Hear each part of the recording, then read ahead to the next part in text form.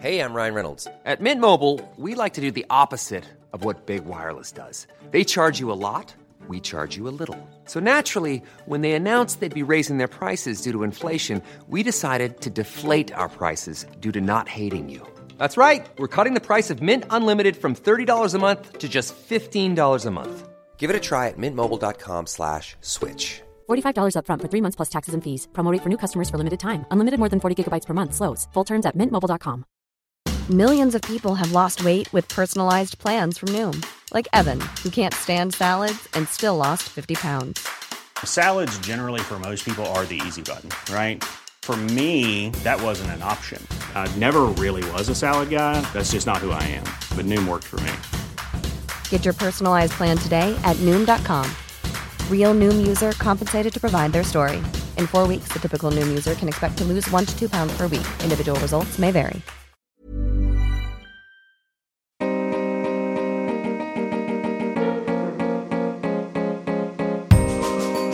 You're listening to Good Grief, a podcast about grief and how we develop, learn and form meaningful traditions around it. Hello there, it's been a while, as usual. I like to leave good gaps in between these things. I hope you're all having a lovely spring. So far, the weather has been miserable. I'm straight onto the weather. Let's not do that. Let's get straight into the podcast. So this podcast was recorded in early May 2023 with Emma Spearing, who is an actor and writer based in Cambridgeshire. Emma has lived in various places across the UK, as well as travelling for a few years in Asia, but she's originally from Essex. She wanted me specifically to tell you that she hasn't just moved from Essex to Cambridgeshire. She has had an exciting and varied life. I met Emma purely coincidentally whilst working on a shoot in Cambridge. Well, actually, it was my good friend and photographer extraordinaire, Neil Hepworth, that met her and talked about this podcast with her, which was very lovely of him. And by the way, if you need any photography, do contact Neil Hepworth. Google that. You should go straight to him for all your photography needs. While Neil was talking to her, she then had the opportunity to talk about her experience of loss. And then we obviously had a conversation as well.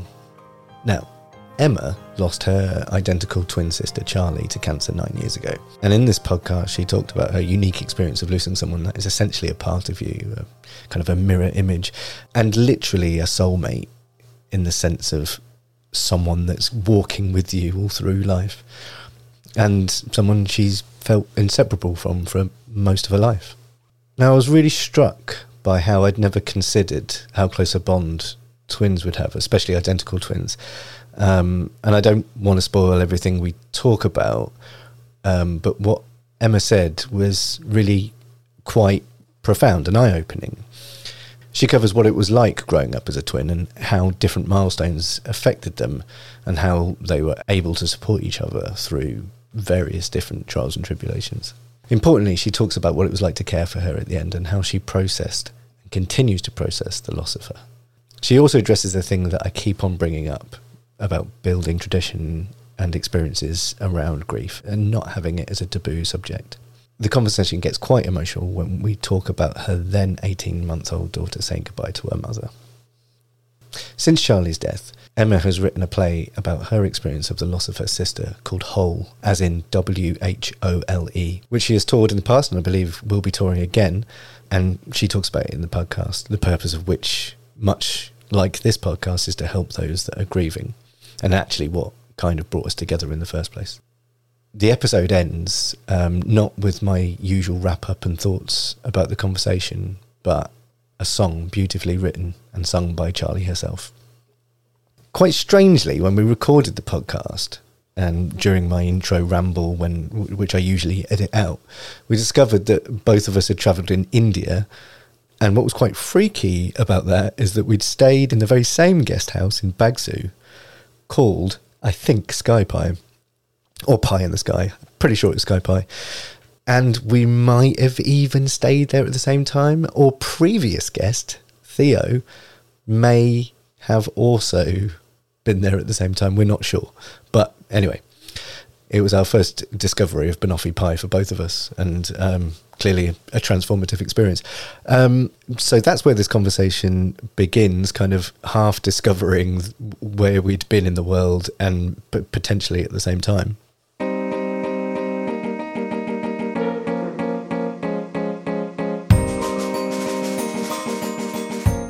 I think after 2 or 3 days, I was basically beside myself of why I'd chosen to be there. So I was writing an email, went to an internet cafe because they used to exist. Yeah, they were good places, weren't they? So it was writing an email back to someone at home who I knew had done India and was like, oh my God, I'm so miserable. I'd basically clearly looked so upset that these 2 German guys came over and were like, are you okay? And I burst into tears. No, why am I here? And they wrote, so they pulled out the Lonely Planet and was like, well, where do you want to go? And I was like, I don't know. And they were like, these are some really good places. Oh, and man. then they were like, right, so, and I picked to go to Dharamsala Wow. via Amritsar, but bought a ticket at the train station, stopped off at Amritsar and then carried on, and then got a bus, I think, from Amritsar to McLeod-Ganj. McLeod-Ganj was McLeod-Ganj, which is where I bashed into Charlie. Was it? Yeah. Was it? And she was actually staying in Bagsu. Yeah, so was I. Yeah. At the Sky Pie Cafe. No Yeah. way. With the best banoffee pie. Banoffee pie, yeah. Oh my God. And the guy that owned it was a Neil, wasn't it? Like, oh my God. I can't remember. All I remember is that I looked down at one point and I nearly got stung by a scorpion, and I was like, and he quickly came over with a glass to catch it because it's actually quite valuable. Oh, really? To collect the venom. Oh, yeah. wow. I know. This is freaky. That is quite crazy. So I met lifelong friends there. Me like too. we all went travelling from I there. still know some of those people that I met. So I actually stayed just above there and we called it the Happy Hippie Healing House. But it literally was 2 terraces up from there. And there was a guy that just played a guitar, it was a Dutch guy, played a guitar, and we just sang and played guitar, and that's what we did, and we all gathered there, and I still know him, and he's my son's godfather. And then there was this crazy Spanish artist who invited me to Glastonbury a few years ago, and now I go every year. With him? No, with her, Carmen, and I met her there, and so some of my dearest people that I know from that time. So we all met, and we'd had a party when we left because we were all. Then we decided to go because I didn't know anyone, and we all decided to go travelling. So we went up to Leh. Yeah. From there, I nearly did that, but it was dangerous when I was there. So they it was said dangerous no. when I was there. It was they were terrifying. Like, no, don't go. Please don't go, madam. And I was like, oh no, but I really want to go. And they were like, don't go. That's weird. Yeah. So one of my friends, Theo, he's done one of the podcasts with me. Really? Yeah. That's crazy. And I met him at Sky Pie. There was loads of what it was called. Really, really interesting, influential people that are influential in my life, but also, so it's just so interesting because basically, so Charlie was there, my sister, and so that's why I went there to visit her. And then she did a Vipassana, and she met this guy called Rupert who was living in this Spanish community called Beneficio, which is like this TV community in the south of Spain. And that's where she decided to go to live. And that's where she lived for the rest of her life. Wow. And had 2 kids there. Yeah. Wow. And so that's sort of the journey that I sort of, I guess, have gone on with her. Has, that's been a really big thing. And all that sort of alternative scene has been a really massive sort of dilemma actually for me now, because they were very sort of anti, you would know this, but it was sort of it was very anti conventional stuff and very open to everything that wasn't necessarily hospitals or treatment for things. Everyone wanted to treat it themselves with herbs and stuff like that. And that all came from there, that source. And so can you tell me what happened? Yeah, so Well, it's quite a long, complicated story. I mean, they all aren't they? But I'm actually an identical twin. So Charlie was my identical twin sister, and basically she got cancer, and she tried to treat it alternatively. I mean, that's not quite the full story, because she tried to treat it alternatively for the first sort of few months, and she was in Spain. And I was just going crazy, because I was just like, I just really needed to speak to somebody.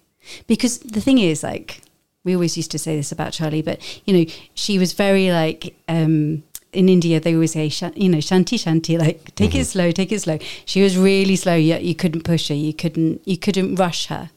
And what happened was that because she was in Spain and there was a bit of a language barrier, even though she spoke really good Spanish, they basically said over the phone, you've got cancer, you need to come in tomorrow and you need to bring an overnight bag. And she just freaked out. So she just didn't. She was like, she just stopped. And she actually ran up the mountain to stay with her friends. This guy that she met in India now runs like a retreat centre in Spain. So she went up there, and they were just like, right, we're going to Google it. We're going to find out what the cures are for cancer, and we're just going to treat you. And I mean, the thing is that I have very conflicting feelings about everything, because I was really open to all of that as well. But I wasn't sort of dogmatic in that. I wasn't like, you know, I'm a bit like, I think you just need to talk to somebody and see how bad it is and come back. But she just didn't want to. And I also have to say that I absolutely love those people that were with her and supported her, because they actually ended up coming and living with me so she came and lived with me in the end for like 8-9 months. And 2 people from that community would come over every week to help me care for her, because I needed so much help. So she treated it alternatively, and then she did come back, but she went on a route she went to see John of God in Brazil. She went to, like, you know, all these different healers, all these different, you know, sort of psychics, all this work. She, you know, cut sugar out completely from her diet. She did herbs. She did everything that you can Google that's a cure for cancer. She did it fully. She also had an 18-month-old little girl at the time, and a 11-year-old son at the time as well. So yeah, it was just so full on. And I'd actually finally saved enough money to go to drama school. So I was like on my, like, completing my sort of, lifelong sort of dream, really. My son had got old enough to walk himself to school, and I was like, I can go. And I got in, and then I saved for 2 years to go. So there's a conflict there as well, because she didn't really want to interrupt what I was doing, because I used to work in a hospital, actually. Not obviously, you don't actually know that about me. I used to be a physio, and she was always like, "Why are you a physio? Why are you working in a hospital? It's not you. You shouldn't be doing that." And I sort of got stuck in it because I was a single parent, and I just didn't have a way out, because you're just stuck. You know, if you don't have enough money to pay the rent, you don't have any freedom to train as something else or do something like that. So anyway, this is a really long rambling description of actually what happened, but that's the nature of things. We will ramble, and that'll be absolutely fine. I'm really interested, kind of, with the alternative therapist thing, how you feel in hindsight about that, because we're here talking about this, so it wasn't successful. Yeah. I don't want to put words in your mouth, so can you describe how you feel assessing that? I think I feel massively conflicted, I think is probably the best way that I can describe that, because so by the time, so the thing is, she when she did come back to this country briefly after going to Brazil, she had a lot of pain and stuff like that, and she actually ended up having she ended up sort of having sort of this, she was hemorrhaging basically, and she was staying with my parents in Suffolk, and she had to go to hospital, and they couldn't stop the bleeding, and they basically said, we've got to do radiotherapy, and in order for that to work, we have to give you some chemotherapy as well, for it to be most successful. And so she did end up having that, because she couldn't get out of hospital. But I remember at the time she said to me, I went up there, and it must have been our 37th birthday, and she just looked at me and she was like, I bet you're really happy that I'm here, that I'm stuck here, that I'm having to have treatment. And I was like, no, I'm not at all. I just wanted you to see a doctor. And she was just on these websites. There's this guy, I can't find it now. I've tried to find it because I actually said that, if she died, I said this to my partner, I was like, if she dies because she's read this guy's stuff and he's such a fraud, he's in America, I will track him, I will hunt him down. Because the thing is that it's like conspiracy theories.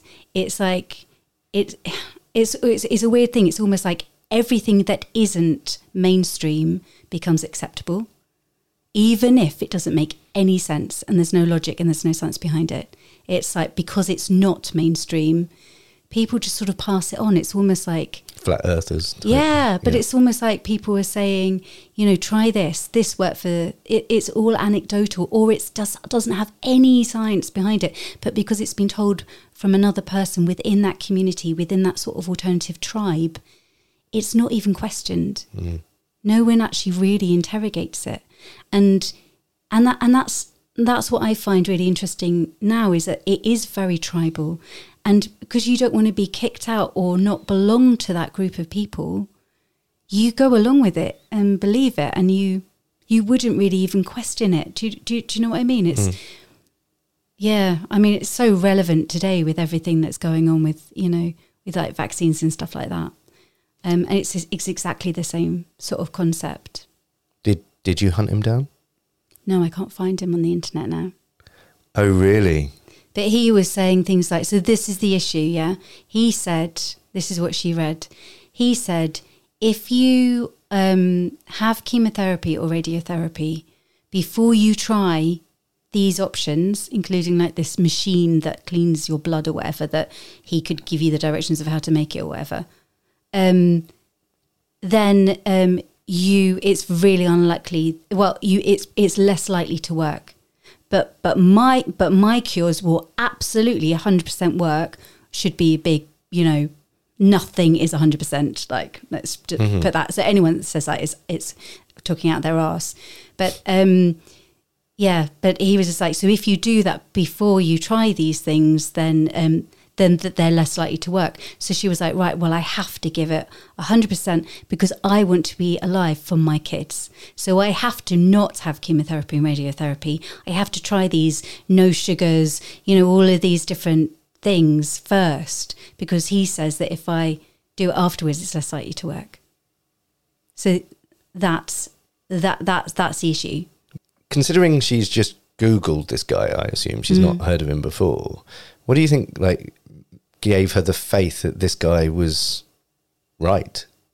Because there's this really big movement about, and it's sort of Americanized really, about Big Pharma. And so anybody that's says anything about Big Pharma and that they're evil and they're trying to take all your money and they're just trying to get you on drugs and the drugs don't actually work, is literally like people start to believe whatever they say, just because they're on the same side about drugs companies, regardless of what the evidence is about what they're saying.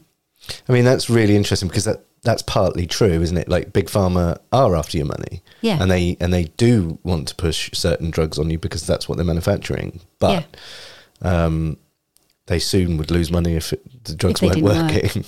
Yeah, that's taking that kind of conspiracy that step too far. So like it's based on some kind of truth, and then going over the precipice and being like, well, we must reject all of Big Pharma. That's a good lesson for most, not conspiracies, but most political thought, I guess. Like if this thing is evil, we must avoid it, and actually there's probably some nuance there. Nuance. Where's the nuance? Yeah, exactly. I mean, I don't know. It's so challenging, and I don't have any answers, but I just know that if anyone says that they can 100% cure you, they're probably lying. You know. When we first spoke about doing this, you mentioned that. I mean, I'm paraphrasing here, but you talked about the importance, why it would be different to be grieving the loss of a twin, an identical twin. Obviously, all grief is upsetting, but you wanted to communicate that there was something unique about being part of a twin and losing that twin. Could you talk to me, because we didn't really talk much more about that? Yeah, no, we didn't, did we? I think so. I mean, so it's 9 years ago since Charlie died, and I've been on a real journey with that. But when she died, I guess, you know, I lost my sense of who I was, because I have always been a part of a pair from literally the breaking of the egg. You know, literally I have always been with another being, another energy. That's how I define myself. I've never had a time where I wasn't part of that pair. Whereas, you know, even if you've got a sibling that's older or younger, they're not going through the same milestones as you. Like, so they often say about twins. So I did lots of research actually after I lost her, just to try to understand things. And, you know, there's like some people say that some twins don't even develop their own egos. They will fuse with each other. You don't go through the milestone of separation that most children have with their parent, where they would look at their caregiver and go, "Oh, you are separate to me." You don't do that with a twin because they're always at the exactly same point as you. So basically, your primary relationship is not with a caregiver; it's with your twin. So you then don't separate yourself from them. And then if you think about how people refer to twins, they go, "Oh, the twins did this, the twins did that." You know, "Oh, when the twins," you know, all the stories are, you know, are held in a central narrative of a partnership and of a pair. And some people will make sure that they deliberately say their twins' names separately, which is really helpful, I think, because it gives a sense of identity that is separate from the unit. But yeah, you're just part of a shared history, shared stories. Everything is in that partnership. And so when it's not there, who are you? Who are you without your mirror, without your person that you constantly go to for reassurance or a kick up the arse or whatever it is, you know. In our relationship, you know, I think people idolize sort of twin relationships. They can be really difficult. Like, I'd say Charlie was my biggest critic, but I could always phone her and Skype. It was Skype at the time, not Zoom, and just be like, "This is what's going on," and she'll be like, "Oh, get over it," or, you know, "Oh, well, you know, tell them to fuck off," or, you know, whatever. She's the person that I would go to, that I would get that. Like, there's no boundary, so there's no, in a way, it didn't prepare me for life outside of a twinship, because all my relationships I expect to be that close. Like, I don't have very good boundaries, actually. And one of the things about twins as well is that they'll try and twin with other people. So just because that's what my natural state is to share everything. You know, like, I don't really hold anything back. I'm very comfortable with that, but I recognise that can probably be uncomfortable for some people. But actually, some of my best friends are twins. Oh, really? Yeah. A common existence in that sense. Yeah, so we don't have commonality. We don't have we don't have to censor ourselves. You know, Yeah. like you would with a normal person. So was it difficult when? So you're living your life together, obviously, and then at some point your roads diverge. Yeah. Was it like school or university or something? And did that was that difficult to deal with? Yeah, I remember. So my mum basically said that the teachers.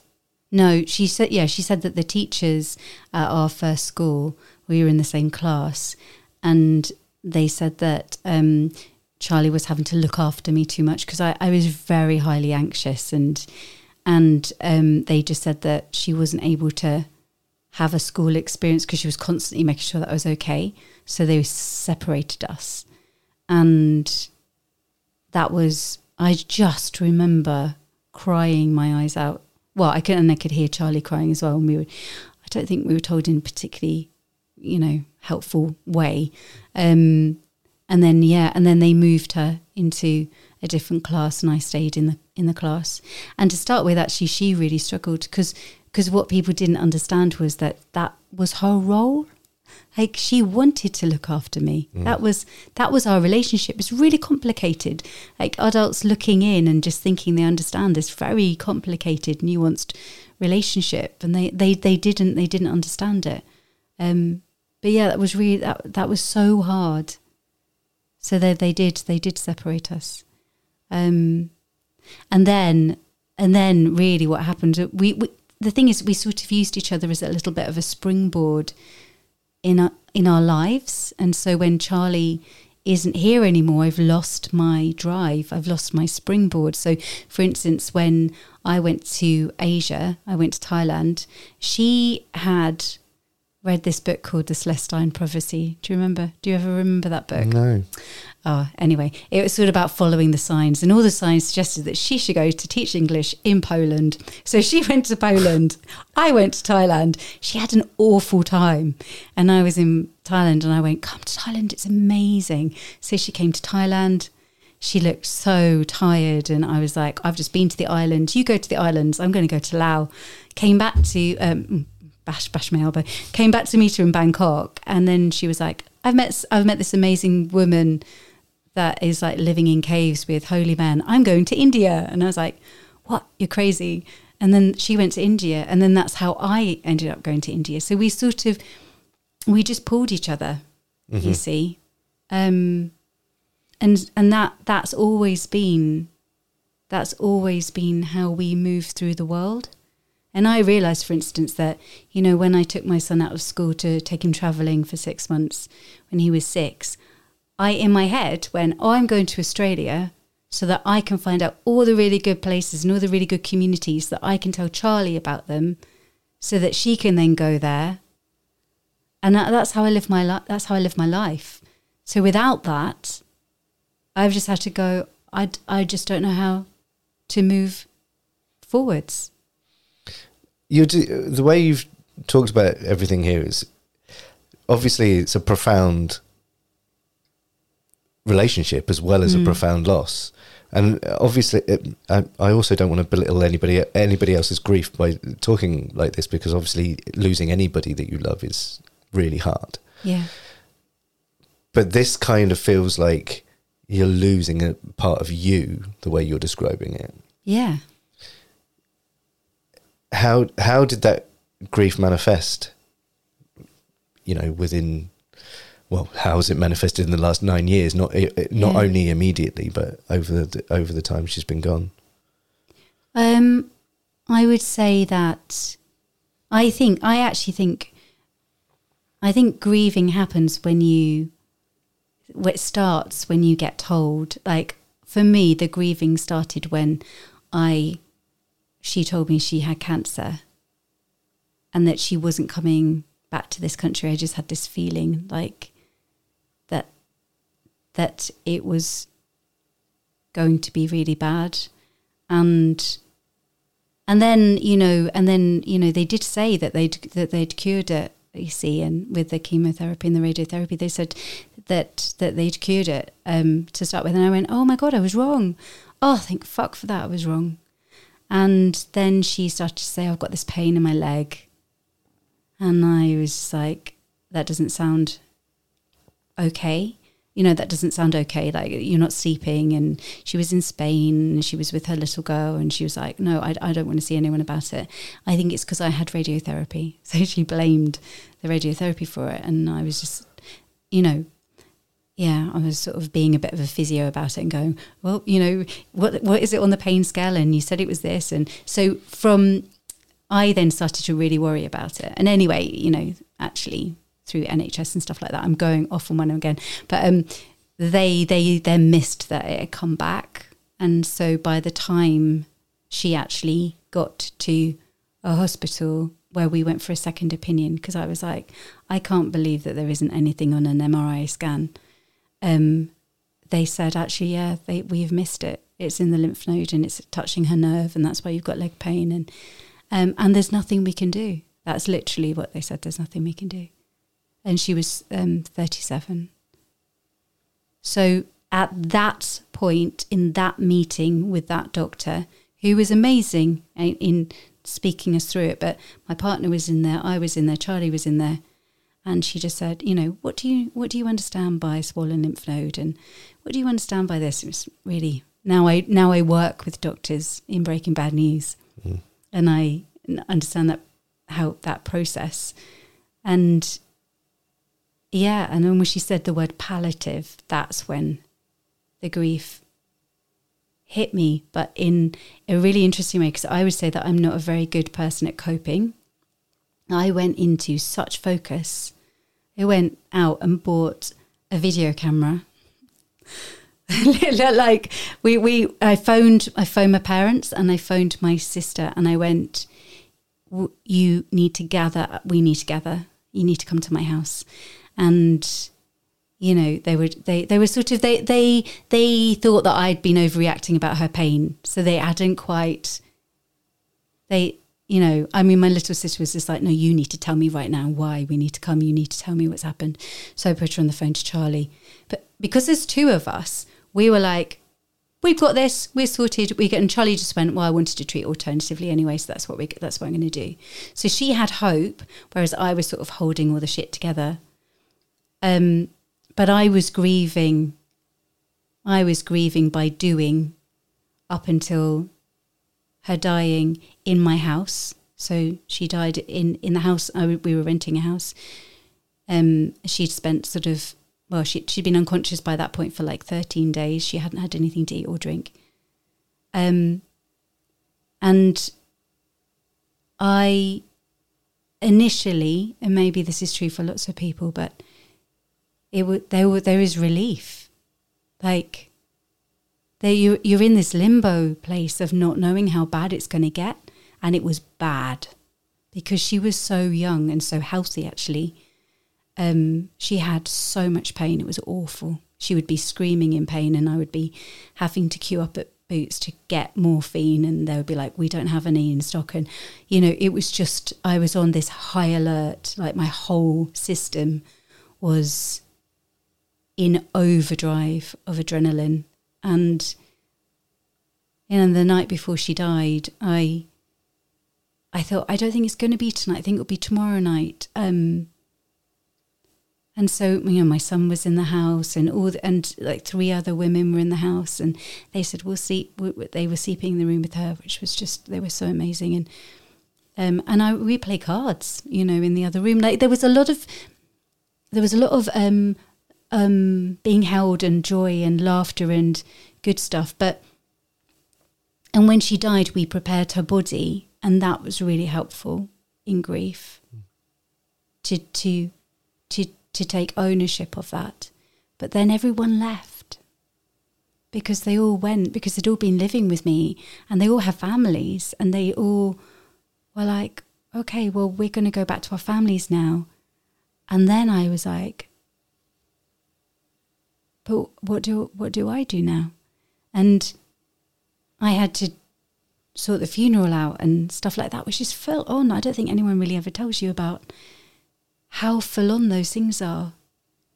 And because Charlie didn't want to accept that she was going to die, we couldn't have any conversations about it. Because she was like, do not put a thought in my head that I'm going to die. I have to believe with 100% of my body that I'm going to live. Otherwise, I will die. And so everything had to be about hope. Everything had to be about positivity and yeah, you know. So part of the reason why I started this podcast, well, the main reason I started this podcast is because of the lack of communication about it. The having lost a few friends in my life and other loved ones, relatives and all kinds of other things, how still unprepared you can be. Did you feel at all prepared, even though you're talking about, you know, you had the feeling that she wasn't going to make it through? Did you feel like you had any kind of guidance or help from anyone or anywhere that you could use to help you through the grief? Or was it a learn on the job kind of basis? I think because we sort of separated ourselves from more mainstream things, I think I just felt like it didn't include my experience. It didn't speak to me. Anything that was there didn't speak to me.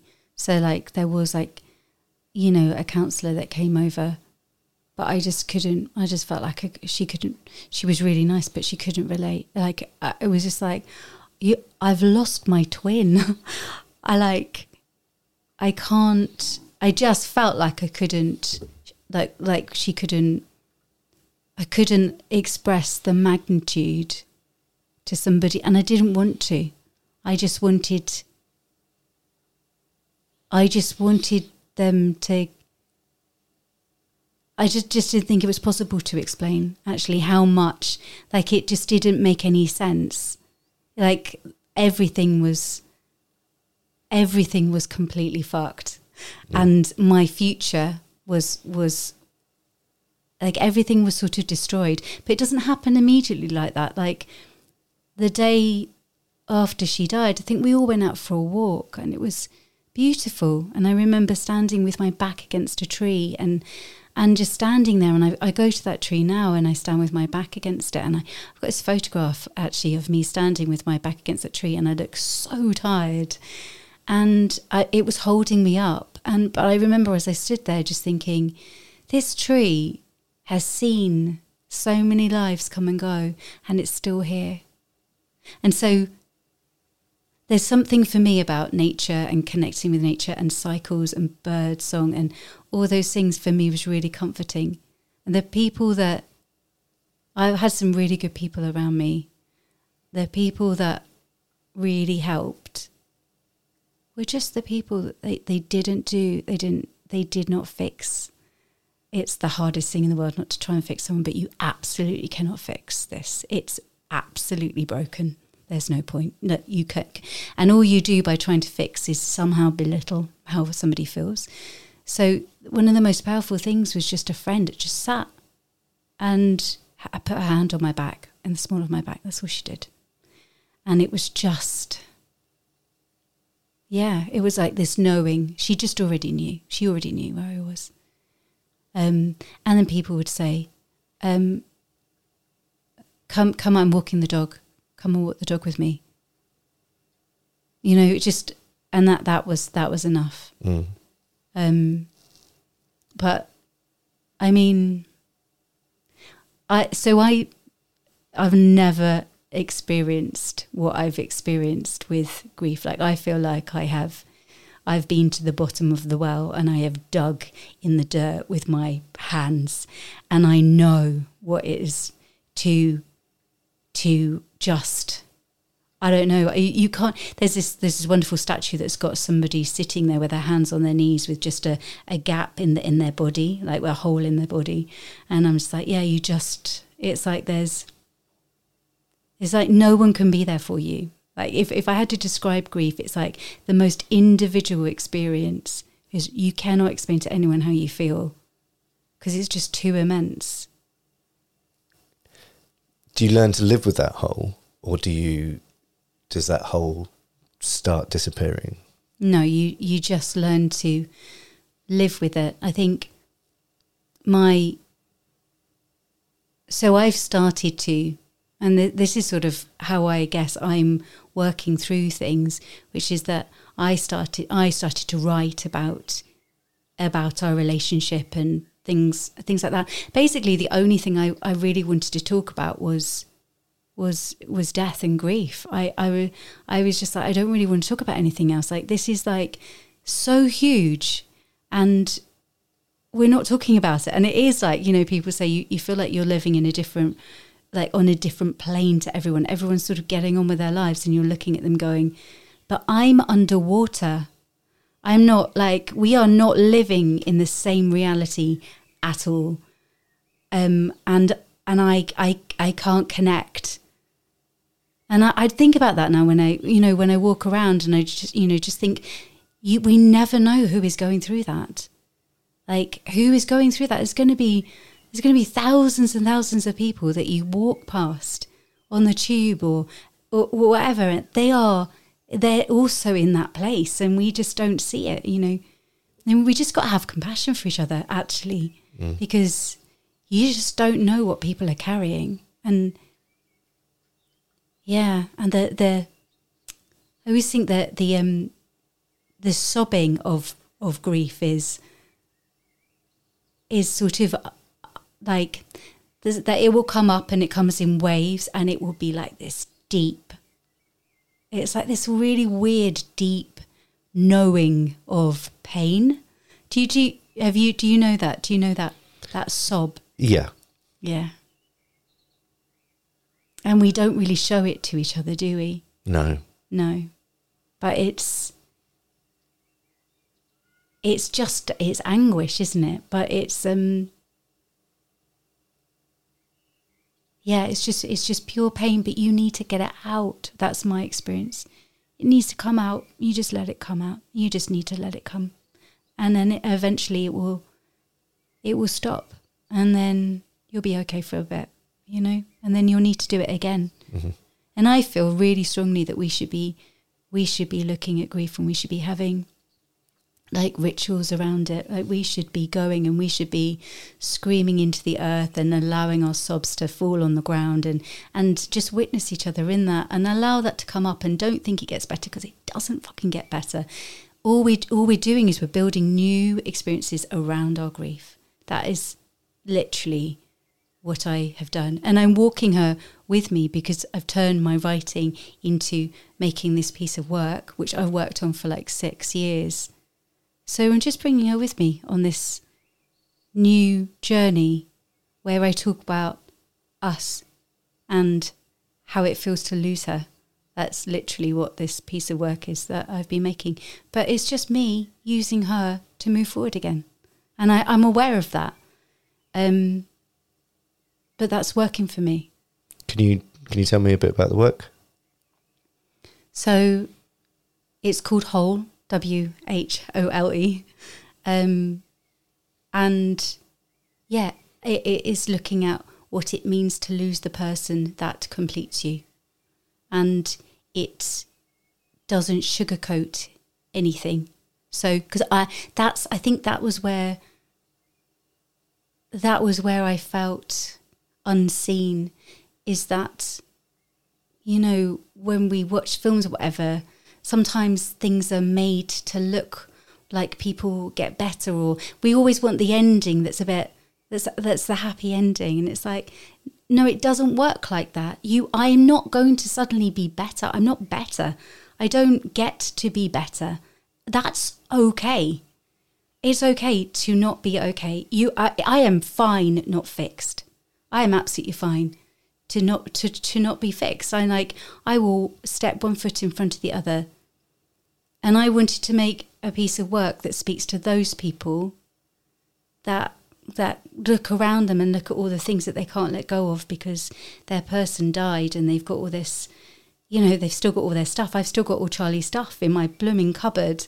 And some of it's like absolute tat, and I can't get rid of it, because when it's gone, then there won't be another chance to get anything back that is hers, that held her, or that she touched, that it still smells of her. And I can't get rid of it. And I don't know how long I'm going to be dragging these boxes around for the rest of my life. You know, I've got one cupboard and it's full. But I can't get rid of it. But that's okay. That's okay. That's I mean, that's holding on to a part of her that, I mean, that's completely understandable. I think we'll all be the same, and there's no need for you to get rid of it either. Well, apart from lack of space. I mean, I think my partner would really argue with you there, actually. So when it comes to whole, are you just mentioned, you're writing that for other people, you've written that, sorry, for people that are grieving. Yeah. And I guess for lone twins as well, because it's very much about basically it sort of compares us to like Batman and Robin. You know, you're a double act. That is what you are as a twin. And for me, she was Batman and I was Robin. So she was the dominant twin. Mm-hmm. So what happens if if Batman dies? What do you do? What does Robin do if they, you know, like what's their role? Like how can they exist? What is that? And so it talks as well about, I guess, sort of belief systems and then it talks about grief. It talks about the complexities of and the joyousness of being a sister as well.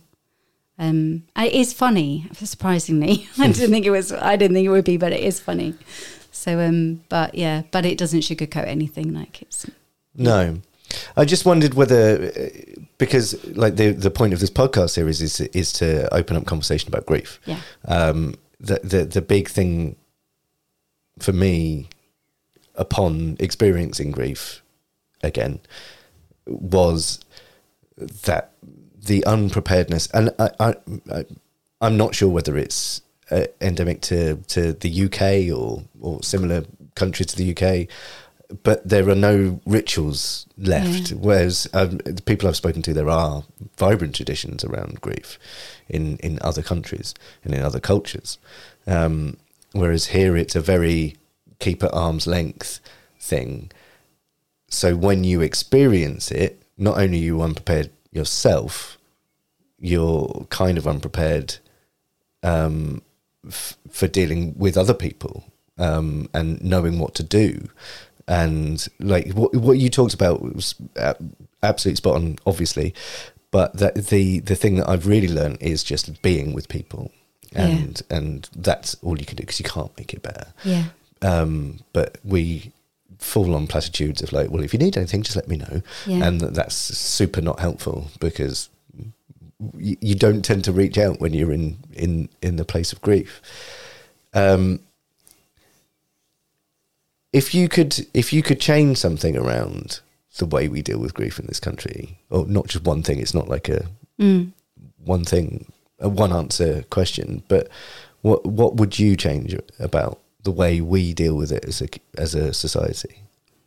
I would make it. I would take away the taboo of speaking about it, because what happens is you can start to speak about it. I think it's really important to speak about it, like, because otherwise you do something else. You'll numb it in some way. You'll like drink too much, or and I'm not saying that I don't do all those things as well, but speaking about it is, and for people not to bristle when you speak about it, or for people not to feel like they have to go, oh, I'm so sorry, because it just feels cringy. And I'm just like, no, I just want to say her name. I want to tell you a story about her. I want to, for instance, if I see twins in a buggy, like this is a full-on thing, see twins in a buggy, what do I say to them? Do I say to the mum, oh, I'm a twin? Because I did say that once, and she went, oh, where's your twin now? And I went, she died. And then she was like, you know, it was so bad. It was so awkward. And I was just thinking, okay, I better not say that again. I don't think that's a good thing to say to a twin mum. But I want to be able to say her name. Like there's these some lovely memes out there, aren't there? Which is like, you know, like by not saying that person's name, you're not protecting them from grieving their lost loved one. They're already thinking about them pretty much all the time anyway. You're just reminding them that they existed and that you remember that they existed. And that even if they cry, that's okay. Like that is so precious and so special. And I would like to be able to talk about Charlie and people not just try and back away from the conversation because they're uncomfortable. I just feel like we should be able to talk about our loved ones because they shape us, they shape our future, they shape everything about us. Why do they die and then suddenly we can't talk about them? Isn't that insane? What I don't understand is this like real kind of avoidance, like, oh shit, that's happened, I'm not even going to talk to that person. Like some people will do that. They'll like, although I've heard that person's mother has died or whatever, I'll just stay out of their way for the next month or whatever, and hope that that blows over. Yeah. You've obviously written and thought about this a lot. Yeah. Do you think there's a root cause to this avoidance?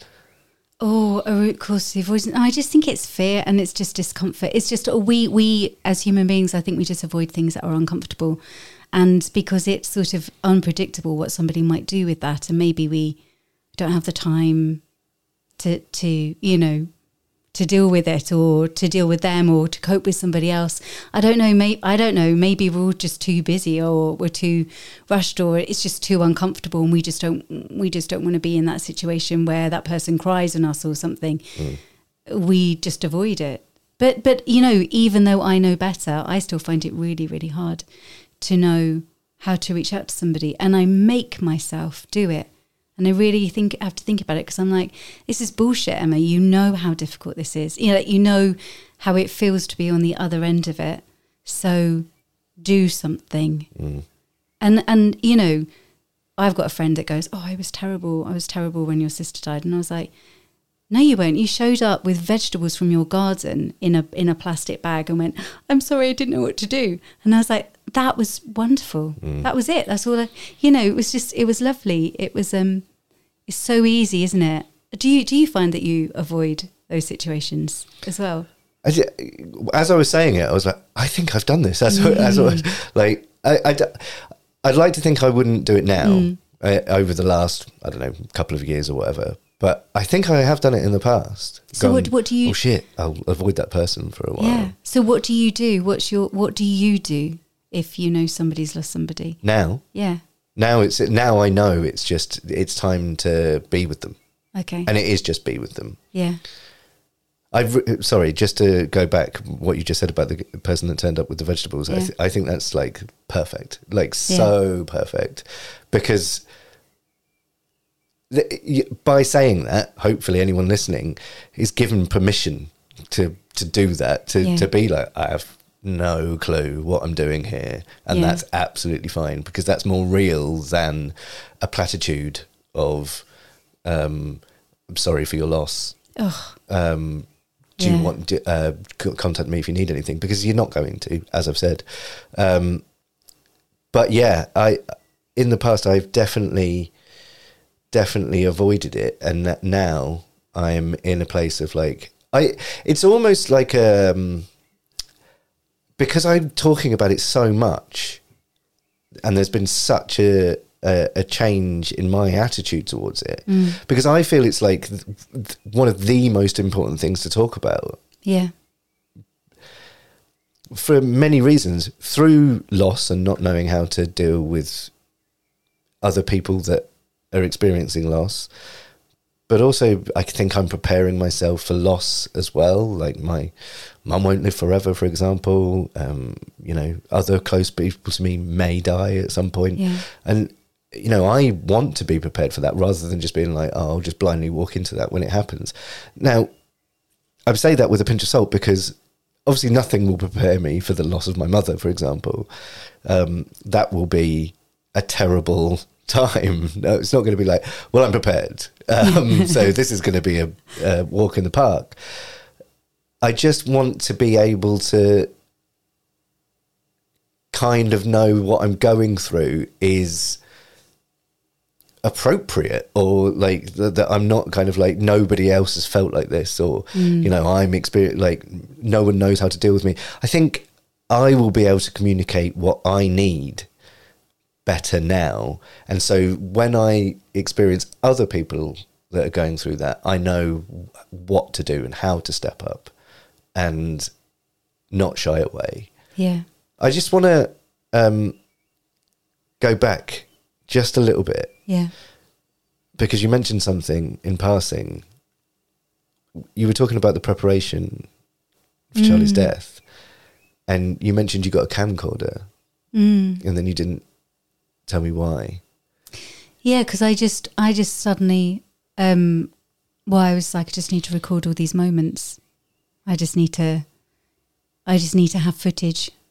And actually, you know, the ridiculous thing is that camcorder is not the best thing to... The files are really big, and you know, my computer is full. And again, it's like, you know, I've now got all these. Yeah, every computer that I own, I you know, have to get somebody to back it all up in case I lose the footage. And then my everything's full, and you know. Anyway, no, it would have been better if I just used her iPad. It just would have been so much better. And I do have a little bit on her iPad, but yeah, the camcorder files are just so big. So that's why I... But there'll be a certain quality of... If you can watch them, yeah. If you can, which I still, you know, I haven't sorted... I'm so untechy. It's like, it's a little bit of an issue. And then I think I've got copies of them. Anyway, I filled my last computer up with them. And then I got them onto an external drive because my partner was like, Emma, your computer's full because you've got all these videos, so get them off. So I took them... I didn't take them off. That's the thing. I put them on the external drive, and I was so scared of something happening to the external drive that I still got them on the computer. So my computer's sort of still full. So I have to keep deleting things. And yeah, anyway, it's just a nightmare. Were they candid moments? Were you like, did you have the camcorder with you all the time and you'd be like, okay, let's record this? Or was it was set up and you would just go about your day and stuff would get captured? How did you approach it? Yeah, well, a little bit of both. I think, I don't know, it was just, I guess I was in this sort of weird world. But I don't know, when my parents must have come at one point, and everyone just must have been so fed up with me sticking this thing in their face, which I did. And now, you know, I'm the only one that can watch that, really, because I don't think anyone else in my family can watch it. I don't think they could watch it. They haven't done the same process of grieving as I have done, actually. So I've got like clips of us as a family. We sort of love Fleetwood Mac, and I think we put Fleetwood Mac on, and we put loads of songs on, actually. And Charlie was dancing, and she had so much pain in her leg, but she was dancing, and so I've got us dancing, and then I've got her dancing with my mum. And this is when my mum, I think she's just sort of found out. She's just holding her, and it's so beautiful. And but I can't share it with anybody because it would be too much for them. But I've got it. And one day I'll show it to her daughter. I think that's it. I'm the holder of all of these things. That's how I feel. Yeah. Are you tempted to kind of, because it sounds beautiful, are you tempted to kind of edit some stuff together, and not necessarily for your family, but for... I don't have the skill or the memory or the space on my computer. I literally can't. I think I wanted to about 8 years ago, and I just haven't.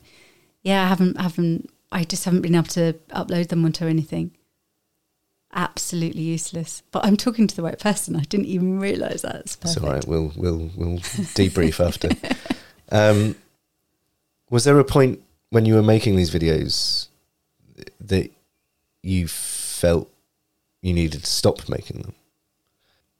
It's really interesting because we set up a private Facebook page and invited like all Charlie's friends, because they were mostly in Spain, to be part of it. We called it, because she called herself Rada, so it was called The Wonderful World of Rada. And we would post updates on there and videos and photographs and stuff. And I think I realised that for some people it was really quite disturbing, probably seeing how ill she was getting, because she had to take steroids and it really can affect your face shape and stuff. And she couldn't move out of the bed in the end and stuff like that. And yeah, I didn't stop taking pictures and photos, and some of that I definitely felt. How did I feel? I felt like I really had to challenge myself as to why. Because I've got a photo, I've still got it on my phone, of her lying in bed and her daughter coming to say goodbye to her, being held by her dad. And she just puts her hand on her heart. And yeah, so she must have been 18 months old and she will have no memory. And I took photographs of that moment, which seems really inappropriate, but I needed to. And I don't really know why, but I needed to. Almost like, because I know grief can really affect your memory as well. It's almost like documenting for me what's happened. And also how bad it was, because then I can look at it and go, it's fucking awful. That was awful. Yeah. I think taking photos is obviously, quite a moving story. So that happened. Photos are always about remembering something, right? Yeah. So, and I think you're obviously very aware that there's an important thing happening, and I guess it's a gut instinct to take a photo. Yeah. And actually, to have that, even though it's probably not something you fondly look back at or scroll through, I think that's a really important thing for her daughter to have. Yeah. Did she understand? We took her out afterwards, and we just went to, well, I couldn't leave the house for long because I was doing the medication at that point, so she was on so many different things. And oh no, I wasn't. That's wrong actually, because she was on the syringe driver by that time, so I wasn't. We took Latifah out, and we went to Starbucks, and she said that she wanted to buy some crisps because she was going to say to Mummy, Mummy, eat these. Mummy, eat these. Because Mummy needs to eat. And she's going to say, wake up, Mummy, wake up, Mummy. Yeah. And that was hard. And me and Charlie's dearest friends were there, and we just had tears. We were just trying to explain to her that we were just like, Mummy's not going to wait. Mummy's not going to wake up. But, oh my God, it was so hard. Yeah. But, then when Charlie did die, and that day, we prepared her body, and then we got the guys to come and take her body away. And I didn't want her little girl to be in the room, for right or for wrong. when that process was happening, because it felt like too much to hold. And she arrived half an hour afterwards. And everyone had left, apart from the women that were helping me, her friends. And Latifah just ran into the room, and she just looked around and she went, "Oh, Mummy not here." And then she just wanted to play, you know, she wanted to play. She wanted me to paint her nails, and brush her hair, and play dress up. And so that is literally what I did. That's what I did. And because that is what you have to do. You know, there's no option necessarily. I didn't feel like there was an option to crumble. I was like, yep, now we're playing handbags and putting makeup on. And I've just helped to prepare my twin sister's body. But I have to be here now as this auntie person. And yeah. And I felt like that during the funeral as well, that I couldn't lose it because the kids were there. And I didn't lose it. And I just held a tree. Trees are my friend. Because I didn't want them to have a memory that was distressing about her funeral. And if I'd lost it, then that's what they might have remembered. And I just didn't want to give that to them. I just couldn't do that. So I just had to hold it together.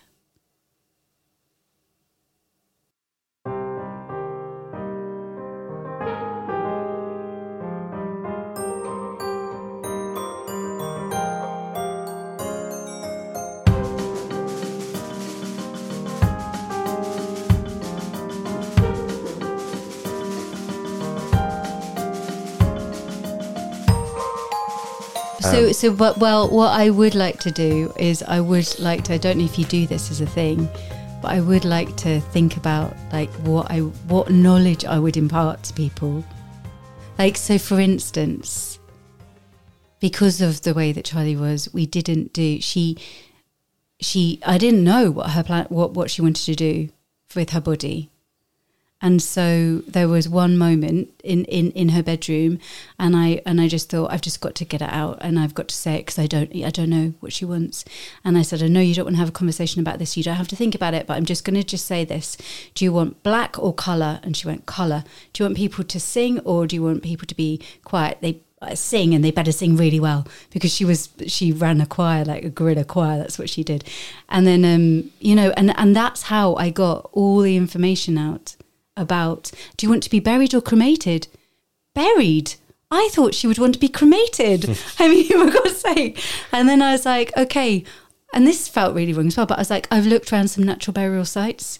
There's one near Mum and Dad in Suffolk, but it's got, the trees are all in a line, and I didn't like it. Or there's one in Epping Forest, and we used to ride in Epping Forest, but you can hear the motorway. And she went, Epping Forest. Yeah. And that is how I did it. But that is such a gift to give somebody. Just let them know what you want. Take that away. And then what we found was she'd written this song. Like, when she thought she was free from cancer, this song just came to her, and she wrote songs, and it flowed out of her. And we didn't know really what she wanted for the funeral, but we played the song, and the song told us everything that we needed to do for the ceremony. But without us, even though I'd heard it loads, I hadn't realised what was in it. And we followed it like a ritual. And that really helped. Because we felt like we were doing what she wanted us to do. Won't you lay me down when you lay me down under a pomegranate tree? And when you sit down at my toes or my crown, may it remind you of me. And when it is time for me to part? Will you lay at my heart a golden locket with all of the words of people I love upon it? And when it is time for me to rest, won't you lay at my breast a pink rose which smells of sweetness and tea that'll wither away with me? When you lay me down, won't you lay me down under a pomegranate tree? And when you sit down at my toes or my crown, may it remind you of me.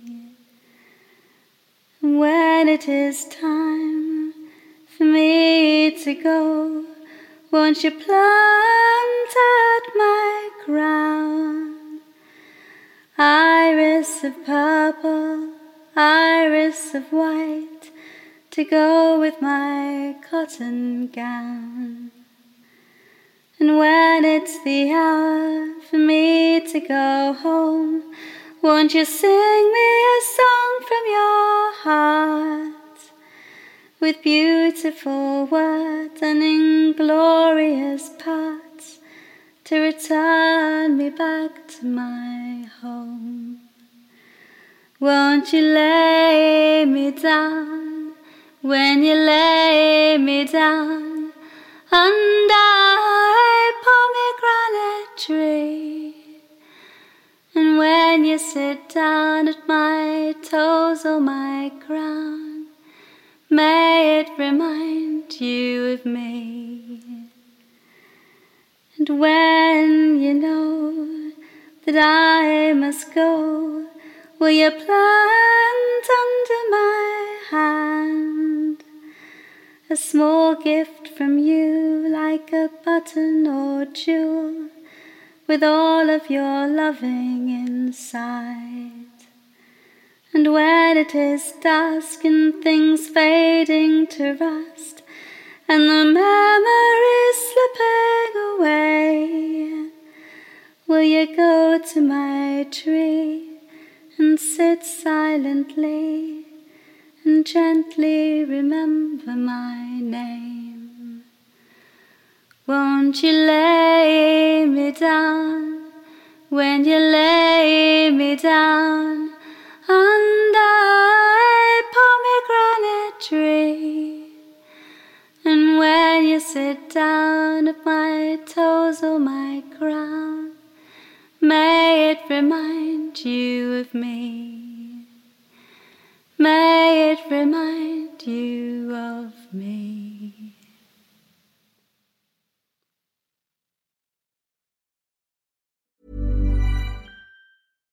Hi, I'm Daniel, founder of Pretty Litter. Cats and cat owners deserve better than any old-fashioned litter. That's why I teamed up with scientists and veterinarians to create Pretty Litter. Its innovative crystal formula has superior odor control and weighs up to 80% less than clay litter.